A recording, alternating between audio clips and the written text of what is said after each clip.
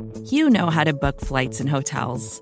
All you're missing is a tool to help you plan that unbelievable travel experience. That's why you need Viator. Book guided tours, excursions, and more in one place. There are over 300,000 travel experiences to choose from, so you can find something for everyone. And Viator offers free cancellation and 24/7 customer support for worry-free travel. Download the Viator app now and use code Viator10 for 10% off your first booking in the app. Find travel experiences for you. Do more with Viator.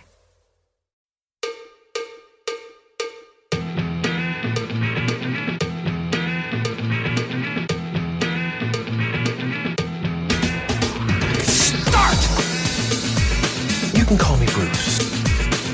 Bruce Nolan is standing by. Hey, Wacky Bruce!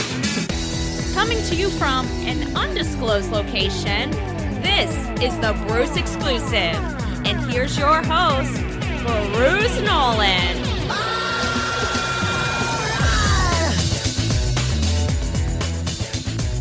Ladies and gentlemen, boys and girls, children of all ages, welcome to another edition of the Bruce Exclusive, a Buffalo Rumblings podcast. I'm your host, Bruce Nolan. You can find me on Twitter and Instagram at Bruce Exclusive.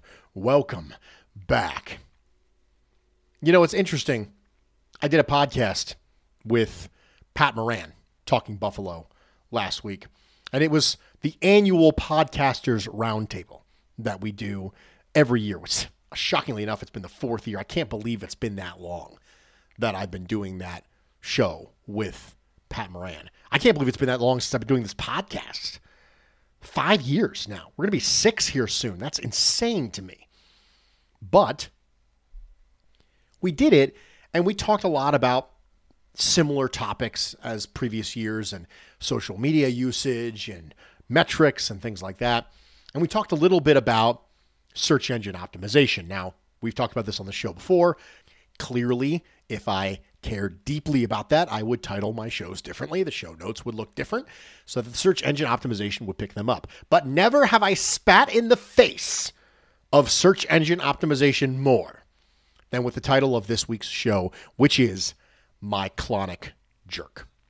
So I am going to explain myclonic jerks to you, but I'm going to do it by giving you an example first. You're laying down at night. You're hoping to fall asleep, and you feel yourself start to drift off, and probably excited about that. And then right at the moment where you think you're falling asleep, all of a sudden your leg twitches, and you're awake again. And you're like, oh, come on. Seriously? Now I got to fall back asleep all over again? It's very frustrating. A myclonic jerk refers to, this is from the Mayo Clinic, a quick jerking movement that you can't control. Hiccups are a form of myclonic jerk, as are sudden jerks or sleep starts that you may feel just before falling asleep. These forms of myclonic jerks occur in healthy people and usually aren't serious. They are different types of categories of myclonic jerks. The one I explained to you is called a physiological myclonus, or a myclonic jerk that is physiological. Some people would call it a hypnic jerk. Your leg jerks right when you are attempting to fall asleep. Now, there are some numerous discussions in the medical community about hypnic jerks. They have found some things that correlate strongly to them: overtiredness, caffeine intake, things like that. But on a functional level, there's still discussions about what it is that causes a hypnic jerk. One of the conversations around it is about your body misinterpreting you falling asleep. The brain thinks falling asleep is actually falling. Like, we use the term falling asleep, but we don't actually think about the actual verb falling. It thinks, not I'm falling asleep, I'm actually physically falling, and then it sends a pulse to your body to do something. Quick, grab onto something. Quick, try and grab something with your legs. Quick, do something. You're dying. You're falling to your death. No, I'm not falling to my death, brain. I'm just falling asleep. It's a misinterpretation, and that's the difference between your brain interpreting falling asleep and your brain interpreting falling.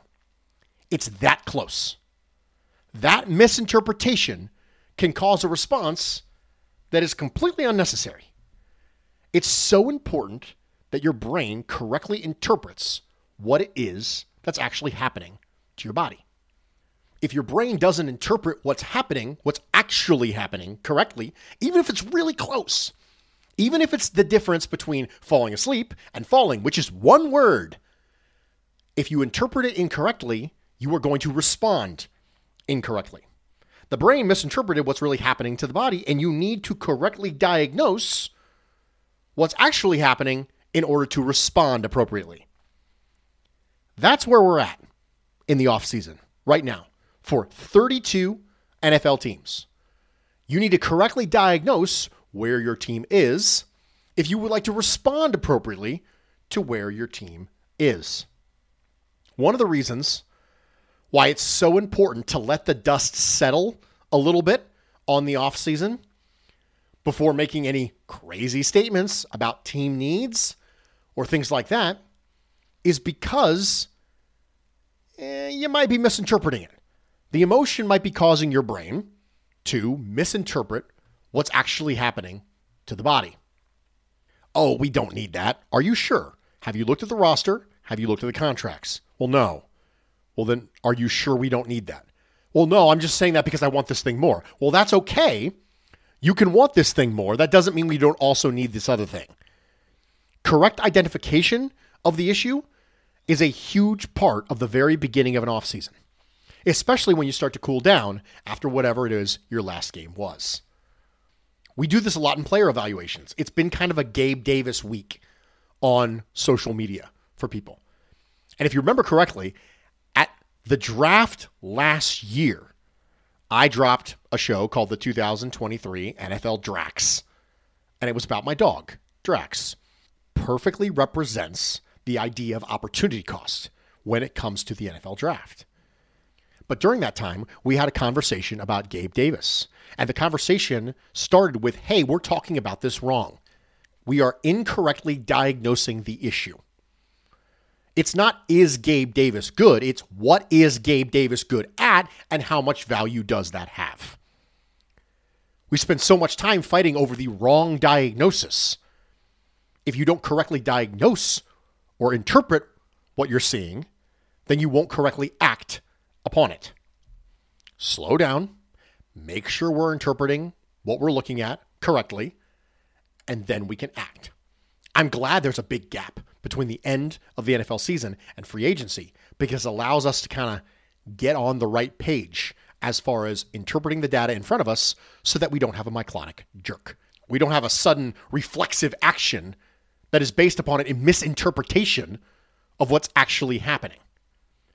We're going to take kind of an early break this time because the bulk of the podcast is actually wide receiver evaluation in totality, but I wanted to make sure I did that first, even though it's probably not the longest segment. So we're going to take a quick break. Stick with me. We'll be right back. Vacations can be tricky. You already know how to book flights and hotels, but now the only thing you're missing is, the actual travel experience. Because is it really a vacation if you're just sitting around like you would at home? You need a tool to get the most out of your time away.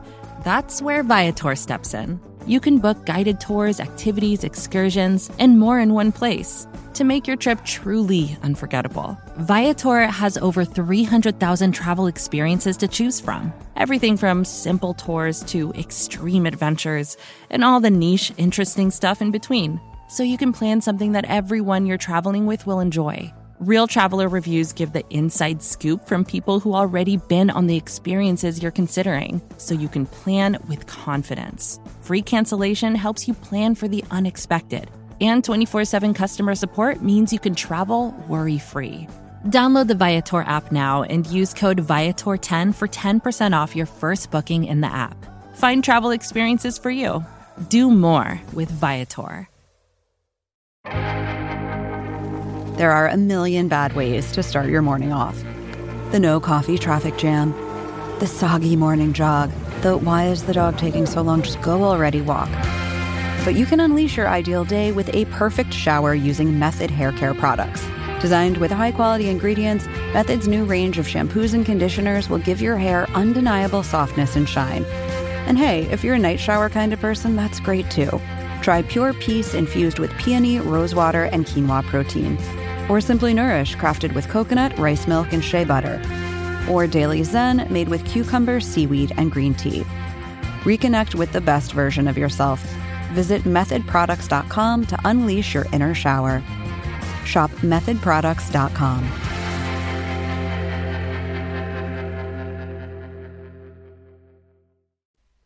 Welcome back, everybody, and thank you for joining me for this edition of the Bruce Exclusive, a Buffalo Rumblings podcast. I'm your host, Bruce Nolan. You can find me on Instagram and Twitter at Bruce Exclusive.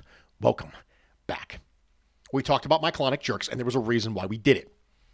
Now, I'm going to take you through kind of the high-level methodology that I personally use when evaluating wide receivers. This is not all there is to it, but it is the high-level bullet points that I make sure I go through every single time I'm evaluating wide receiver, whether that's free agency or whether that's the draft. The reason why I'm sharing this is because we talked about Myclonic jerks. I want to correctly interpret what I'm seeing. And I will never do that if I'm watching highlights, and that's it. I won't. I will never do that if I just look at some metrics from the wide receiver, and that's it. That's all I do. Or I just, he's not the other wide receiver that I want, therefore he stinks. Any position is broken down into wins. And you can win at different moments in a rep, and you can win in different ways. You've heard people say the phrase, where does this player win? How do they win? Because plays are 4-6 seconds long. And during that time, on average, obviously there's some that are longer. And during that time, you can win multiple different ways. There are multiple phases in that 6 seconds. And that's one of the things that makes football so interesting, is that there are multiple phases inside those 6 seconds. And every single time that you run a play, you could win in a different way. And then eventually those wins start stacking together and you go, okay, I have a good archetype for this player. I know where he wins. So when it comes to wide receivers, this is the high level way that I watch them win. Number one, winning at the line of scrimmage. Release. Wasted motion. Variety. Hand usage. These are all the things I'm looking at. Do they win immediately? This is really difficult with a lot of college receivers because a lot of them don't face any press. And they get to the NFL and all of a sudden they face press coverage and they go, I don't even know how to process this.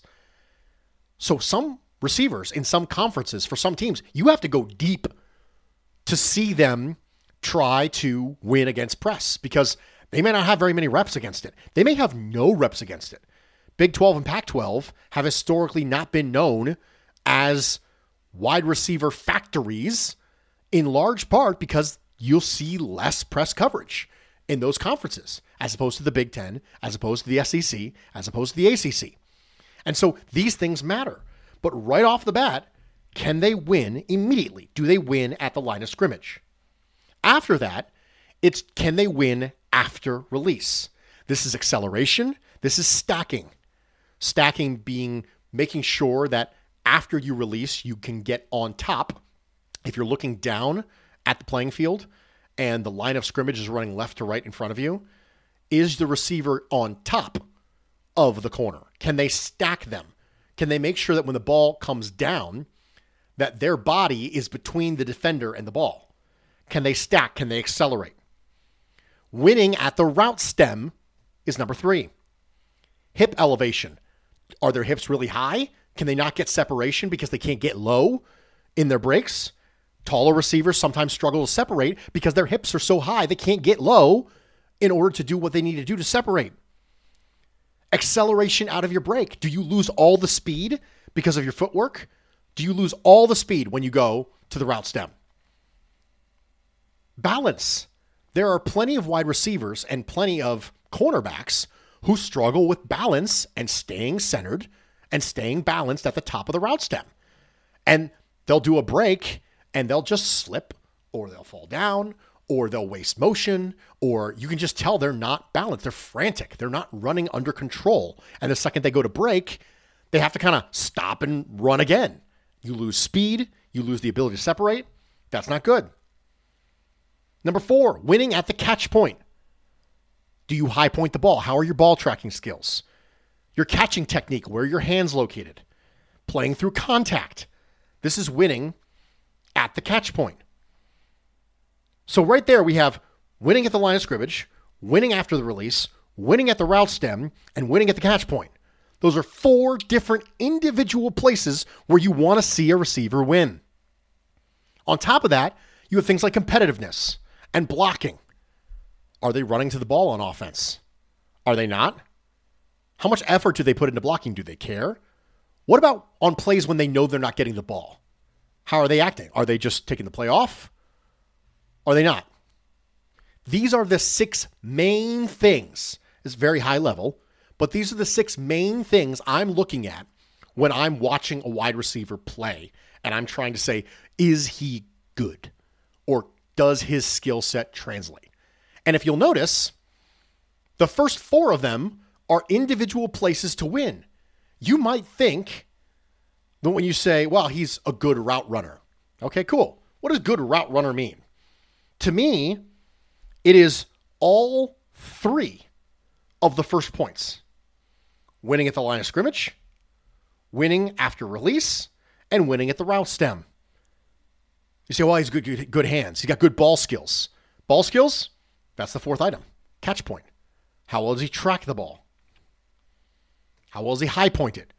Does he have good spatial awareness? Does he have an idea of where the ball is going to be when it gets to him? Hand-eye coordination is part of winning at the catch point. But it's not as simple as, well, he made this cool catch. Okay, cool. There was an entire route that happened before that you can collect data on. And if you're only looking at a little bit, you know what you're going to do? You're going to misinterpret what you're seeing. You're going to have a myclonic jerk. Because your brain is going to go, ooh, I'm falling. Nope, you're falling asleep. Oh man, I'm really falling for this prospect. No, you're falling asleep on that prospect. Because you watched some highlights and you saw some cool catches. You saw him get open, but you don't know why. Could be a huge issue that you're just missing entirely. You're misinterpreting data. And you're going to end up having a myclonic, a hypnic jerk. You won't be a jerk. You're just going to have one. Because we don't insult people like that on this podcast. So I'm not calling you a jerk. I'm saying you might have a jerk. Imagine you kick it, it's like a Steve Martin. You know, oh, jerk. It's a really, really bad old joke. So I hope that's helpful. I know it's probably very elementary, but sometimes it's really, really nice to just break it down point by point by point. So I hope that's helpful. If you want to add it to your thing, if you want to add upon, again, it's high level. I can't take you through everything without video, and I'm not a video person. But I could give you examples of things, but again, this is not the appropriate media to be able to go through things like that. One of the things I want to talk about a little bit is the narrative that comes up every single draft season that I want to get ahead of now. It's the, would you rather have the 5th best blank or the 2nd best blank? This happens all the time. You frequently heard it about drafting a running back in the first round. Would you rather have the 5th best defensive end or the best running back? Well, first off, the 5th best defensive end in the first round, because I don't want to take a running back in the first round. But I think this answer is a lot simpler than we make it out. And the answer is this. Assuming equal positional value, take the best player. I don't care how good they are relative to their peers in the draft class. Why would I care about that? It's like we're introducing a data element that doesn't mean anything. It's like, well, I mean, why would you go to work on Thursday when you can have a s'more on Friday? That's a nonsensical statement. What are you even talking about? It's the same thing with this. Well, would you rather have the 5th best defensive end or the 2nd best wide receiver? Whichever one's the better player. I don't care how many defensive ends were taken before my guy. I don't care how many wide receivers we're taking before my guy. Whichever one has the higher grade, assuming equal positional value and equal need, which we're doing because we're isolating the variable here, then take the better player. If the grades are really close, then all of a sudden positional need can come in, positional value could come in, but at no point should I be caring about, well, it's the 5th best wide receiver and it's the 2nd best defensive end. And I definitely want the 2nd best defensive end. But what if the 2nd best defensive end has a grade of 72 and the 5th best receiver has a grade of 85? But we're making this unnecessarily difficult. Just take the better player. It's a logic that comes up every year and it makes no sense. The only way that it even makes a modicum of sense is if you're trying to say, well, I might be able to get one of those later. But that's not about how many people went ahead of you. That's about how many people you have left on your board. And you're not going to be making those calls in high rounds anyway. You're going to be making those calls in late rounds. So even if you were taking the depth of the draft class angle, that wouldn't come into play in the first round, which is usually where the logic comes up. That's where that argument happens with your first round pick, which is when it's least relevant. What are the odds that you get to pick at 28 and you go, gosh, if we don't take this position now, we're never going to get it for the rest of the draft? But is there any circumstance like that? There are only 5 of them in the entire draft. That's it. You just can't get them anywhere. I mean, they're going to be completely extinct. Sorry. If you want a wide receiver, you got to take him at 28. There won't be any good ones in the 2nd and 3rd round. How many years do we have to go through this before we realize that's not true? There are every single year great players taken day 2, day 3 of the draft. Every year.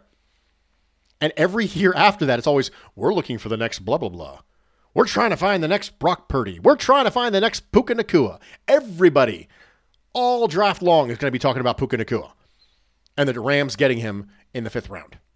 I don't think it's a solid argument, especially not for your first round pick. Take the better player. If it's close and then you want to wait, need positional value, totally cool. But you're in the first round. Take the better player. We have got some emails to get caught up on. I mentioned to Chris last week that his email was multiple parts, and I wanted to make sure that I hit them all, and we were already out of time. So the first thing that he said, the first bullet point, was about the concept of being outcoached. When the Bills hit a slump during the 2023 season, I heard various people accuse Sean McDermott of being outcoached. I started thinking about that phrase and how it's generally used only to critique the coach that people feel underperformed, but we rarely hear coaches getting credit for outcoaching their opponent. I'll give you and Joe Marino credit, because I do often feel that you give McDermott or the coordinators credit when they have a good game plan, but I feel you two are exceptions, not the rule. It seems most credit the players for wins and blame the coaches for losses. I'm not saying they're completely wrong in either case, but it seems intellectually dishonest to not recognize that both share a piece of the plurality pie. To get more specific, is there a game plan that you think back on in which the Bills won against a team with a similar amount of talent that you would say Sean McDermott outcoached the other coach? I would. I think that Sean McDermott has outcoached Andy Reid in the past. I think specifically about the very beginning of the 2022 season when the Bills played the Chiefs at that time. I think they had the appropriate game plan in crunch time. If you look at the statistics for Patrick Mahomes, when he has an opportunity to get a game-winning drive or a game-tying drive, it is very meaningfully slanted in his favor. And they shut down the Chiefs real fast and ended the game. I think when that moment came, they were ready. And I think this is just me talking. I don't want to assume other people's processes.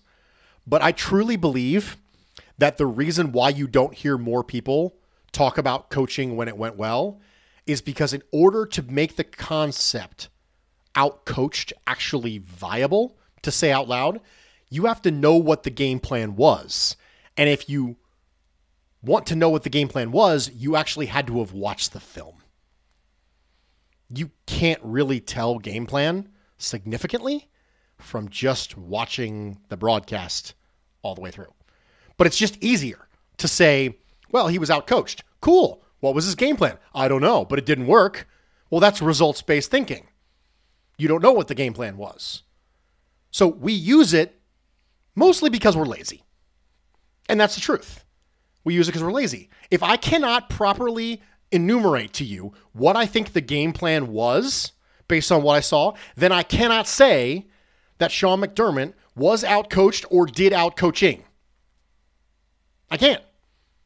Unless I'm a superhero and I'm able to correctly ascertain the offensive and defensive game plan one time through live from a broadcast angle. And maybe you're a superhero. Not going to take anything away from you. I can't do it. It takes me about 8 minutes to diagnose a single play all the way through. Personnel grouping, offensive play, defensive coverage, all the stuff like that. About 8 minutes for one play. And sometimes that's on average. Sometimes it's shorter. And then sometimes I'll be sitting there staring at a coverage. I'll go, click, rewind, click, rewind, click, rewind. What is this? What am I looking at? Like, what is this? What kind of coverage is this? I'll freeze frame it in multiple parts. I'll pull up my charts and I'll be like, I don't recognize this. Is this some sort of weird thing? Oh, it's cover 2 invert. He was just in the wrong spot. Or, oh, it was supposed to be cover 3. He's just in the wrong spot. It's hard enough to get coverages right when everyone does what they're supposed to do. When someone goes out of place, then it's even harder to understand what the coverage is because now it doesn't look the way it's supposed to look.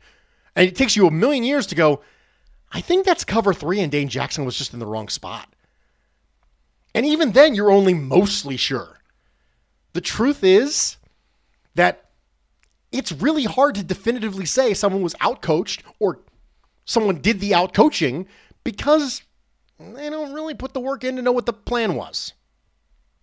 The second thing that Chris says was, I know you're firmly on team coverage over pass rush. I understand your stance. I'm afraid I side with Mr. Marino on this one. He's referring to Joe Marino. I was curious if we changed the question slightly to who is more valuable, an elite pass rusher or an elite defensive back, if that would change your answer. If all other players on the defense and the defensive coaches are all perfectly reasonable, which would you rather have? Does the answer change if all other players or coaches are above or below average? Does whether this defensive back is a corner or a safety, or if the pass rusher is a tackle or an end, make a difference? I wanted to further explore this. Changing the question changes my answer, yes. You ask me, what is more important as a concept? Pass rusher coverage, I'm going to say coverage. If you ask me what individual player is more important to be an elite player, I'm going to say pass rusher. Why? Because coverage is a weak link system. The most important part about your coverage is not having elite players, it's not having terrible players. Because it's a weak link. If you have one bad player in the secondary, that one bad player can be picked on. If you have one great player on the defensive line, that person can still make an impact. If you have one great player in the defensive secondary, you could technically throw the ball away from them a lot more easily than you can ignore a pass rusher. Now, you can mitigate an elite pass rusher, but it requires a lot more effort on the part of the offensive system and the quarterback and the offensive line and everyone else to be able to work around an elite pass rusher than an elite defensive back. So as a concept, I think coverage is more important. But that's not the question. You change the question, which fundamentally changes the answer. What I want on the defensive backfield is I want no bad players. I don't need them to all be elite. I need none of them to be bad. One of the smartest things that Dick Duron ever said was you can't have too many corners. And he is right. I know he gets a lot of, we punted well, and that was pretty funny. But you can't have too many good corners. I would just expand that. You cannot have too many defensive backs. It's not possible. Because if you have a defensive backfield that's full of good players and you get one player hurt and the person who comes in for that player is a bad player, you're in trouble. I don't need to have them all be elite. I just need to have none of them be bad. So coverage, I do find a more important concept. And I've gone through this before about why I think the concept is more important coverage than pass rush. But if you tell me I can have everyone's good, right? What you said was every player is perfectly reasonable. And now I get to add either an elite pass rusher or an elite defensive back. I'm going to add an elite pass rusher. I think it makes it more difficult. But if I have everybody reasonable except for one bad player on the defensive line and one bad player in the starting secondary, the first hole I'm going to plug is the secondary. I hope that makes sense, but that's the way I feel about that. The third thing that Chris said was ending the season on a disappointing loss. One of the things that I hear people say after a loss is that the Bills end their season once again with a disappointing loss. It feels like such a redundant statement. The Bills have finished the season under McDermott with a playoff loss 6 times, and they've done it in every way imaginable. We had an offensive no-show against Jacksonville, a second-half collapse to blow a lead against Houston. We were outclassed by a better team the first time we played the Chiefs in the AFC Championship game. We had a coaching blunder for 13 seconds. We had a complete no-show, which was the Bengals, and a defensive no-show, which was the Chiefs this year. You know how I felt about each one? Disappointed. Sure, some of them had parts that were encouraging, and since expectations minus reality equals disappointment, the degree of disappointment is different. But they all fall in the bucket of disappointing because the season is over and we didn't win a Super Bowl. Even if you use your equation to quantify the amount of disappointment, the variable isn't the reality part, it's the expectation part. The expectations are different, and he's right. Jacksonville and Houston were less disappointing than 13 seconds because we didn't view the Bills as Super Bowl contenders during that time. That's the only way to make it less disappointing. And as much as I don't like the feeling of disappointment, I'd much rather view the Bills as contenders than go back to the drought years. Yeah. I don't know what else to add to that, aside from the fact that you're right. Expectations minus reality equals disappointment. But I don't want to live in a world that doesn't have any expectations at all, because that means I have nothing to look forward to. I have nothing to hope for. Hope and expectations are intrinsically tied together. You hope they do it. The only reason you have hope is because you think there's a reasonable possibility, or at least some possibility. You know what they call it? A shred of hope? A shred of hope. Because you think, even if it's unlikely, there's a chance, which means there's some level of expectation. It could happen. And so if I live in a world that doesn't have any disappointment, that means I live in a world that has zero expectations, which means I'm living in a world that has no hope. I don't want to live in that kind of world. Yeah, sure, I'm not going to be disappointed. Instead, I'll just be numb to everything for the rest of my life. That's no way to live. Just correctly manage the expectations and correctly manage the disappointment when you get it. Don't try and ignore it all. So that was Chris's email, 3 main parts. I thought they were all good. I wanted to make sure I commented on them. And at the very end, last summer, I made a comment that people could try to guess who I was. And he made some comments that I thought were funny. I'm going to read them here. He said, first off, highly improbable is that Mrs. Nolan is the actual Bruce Nolan. She writes the pods, and you merely read them. The ultimate way to keep the FBI off your trail. This falls in the bucket of food for thought and other live appearances. You may have remembered that one time I could not speak, and I literally typed out each sentence of the pod and recorded it with Mrs. Nolan. She did a pod by reading words that I was typing out on a sheet, so I could still deliver a pod. It was just read by somebody else. So actually the inverse of this was true. Another highly improbable guess he had was, you are a robot programmed around logic and statistics with the purpose of producing Bills content while keeping your existence a secret. This falls into the highly improbable bucket because you've mentioned this theory before on why would a robot built on logic with the goal of secrecy do something so illogical? Or maybe that's the entire point. Maybe it's reverse psychology. He says, somewhat improbable, you're a professor. You have a deep knowledge of passion for mathematics, philosophy, and linguistics, which is why I consider this idea, but those 3 fields are so different, I feel it ends up working against the theory, so I'll put this one somewhat improbable. You are, in fact, my Uncle Bruce. You have referred to yourself as Uncle Bruce on numerous occasions. The biggest flaw in this theory is I don't have an Uncle Bruce that you know of. Somewhat probable. You have submitted an almighty take or a herd mentality question under your real name, partially because it was something you wanted talked about and partially for your own amusement. Okay, would you like a fun little treat? I have submitted a herd mentality question to Joe Marino. I will not tell you whether it was on my real name or not, but I have submitted a herd mentality question. That has happened. The next theory is you have at least once in your life given a speech of some sort in the form of a crowd of significant size. Could be a presentation, officiating a wedding, keynote speaker, a sermon. With your abilities as an orator and charisma, it would be a waste if you haven't. That is a correct statement. I have, at least once in my life, given some sort of speech in front of some sort of crowd.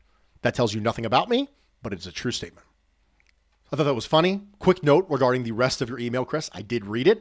I did not block you on Twitter. I actually went, after I read your email, I went and looked it up. I'm like, oh, no, you're still following me on Twitter. I see it. So I don't know what happened there. I don't know why you can't see my tweets. Maybe you accidentally muted me or something, but you still follow me on Twitter and I can still see your stuff. So I know I didn't block you. But maybe you accidentally blocked me.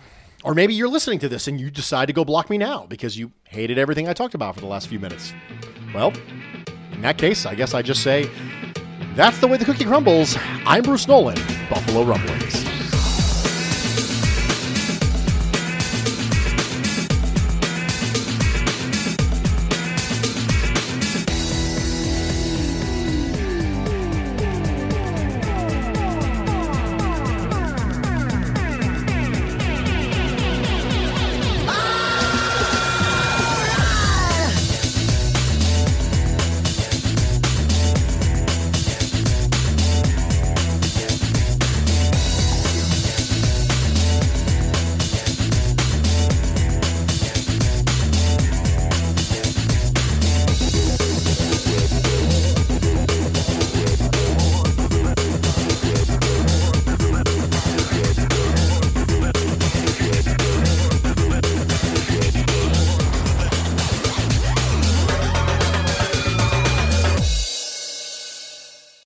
Support for this show comes from Fundrise. Buy low, sell high. It's easy to say, hard to do.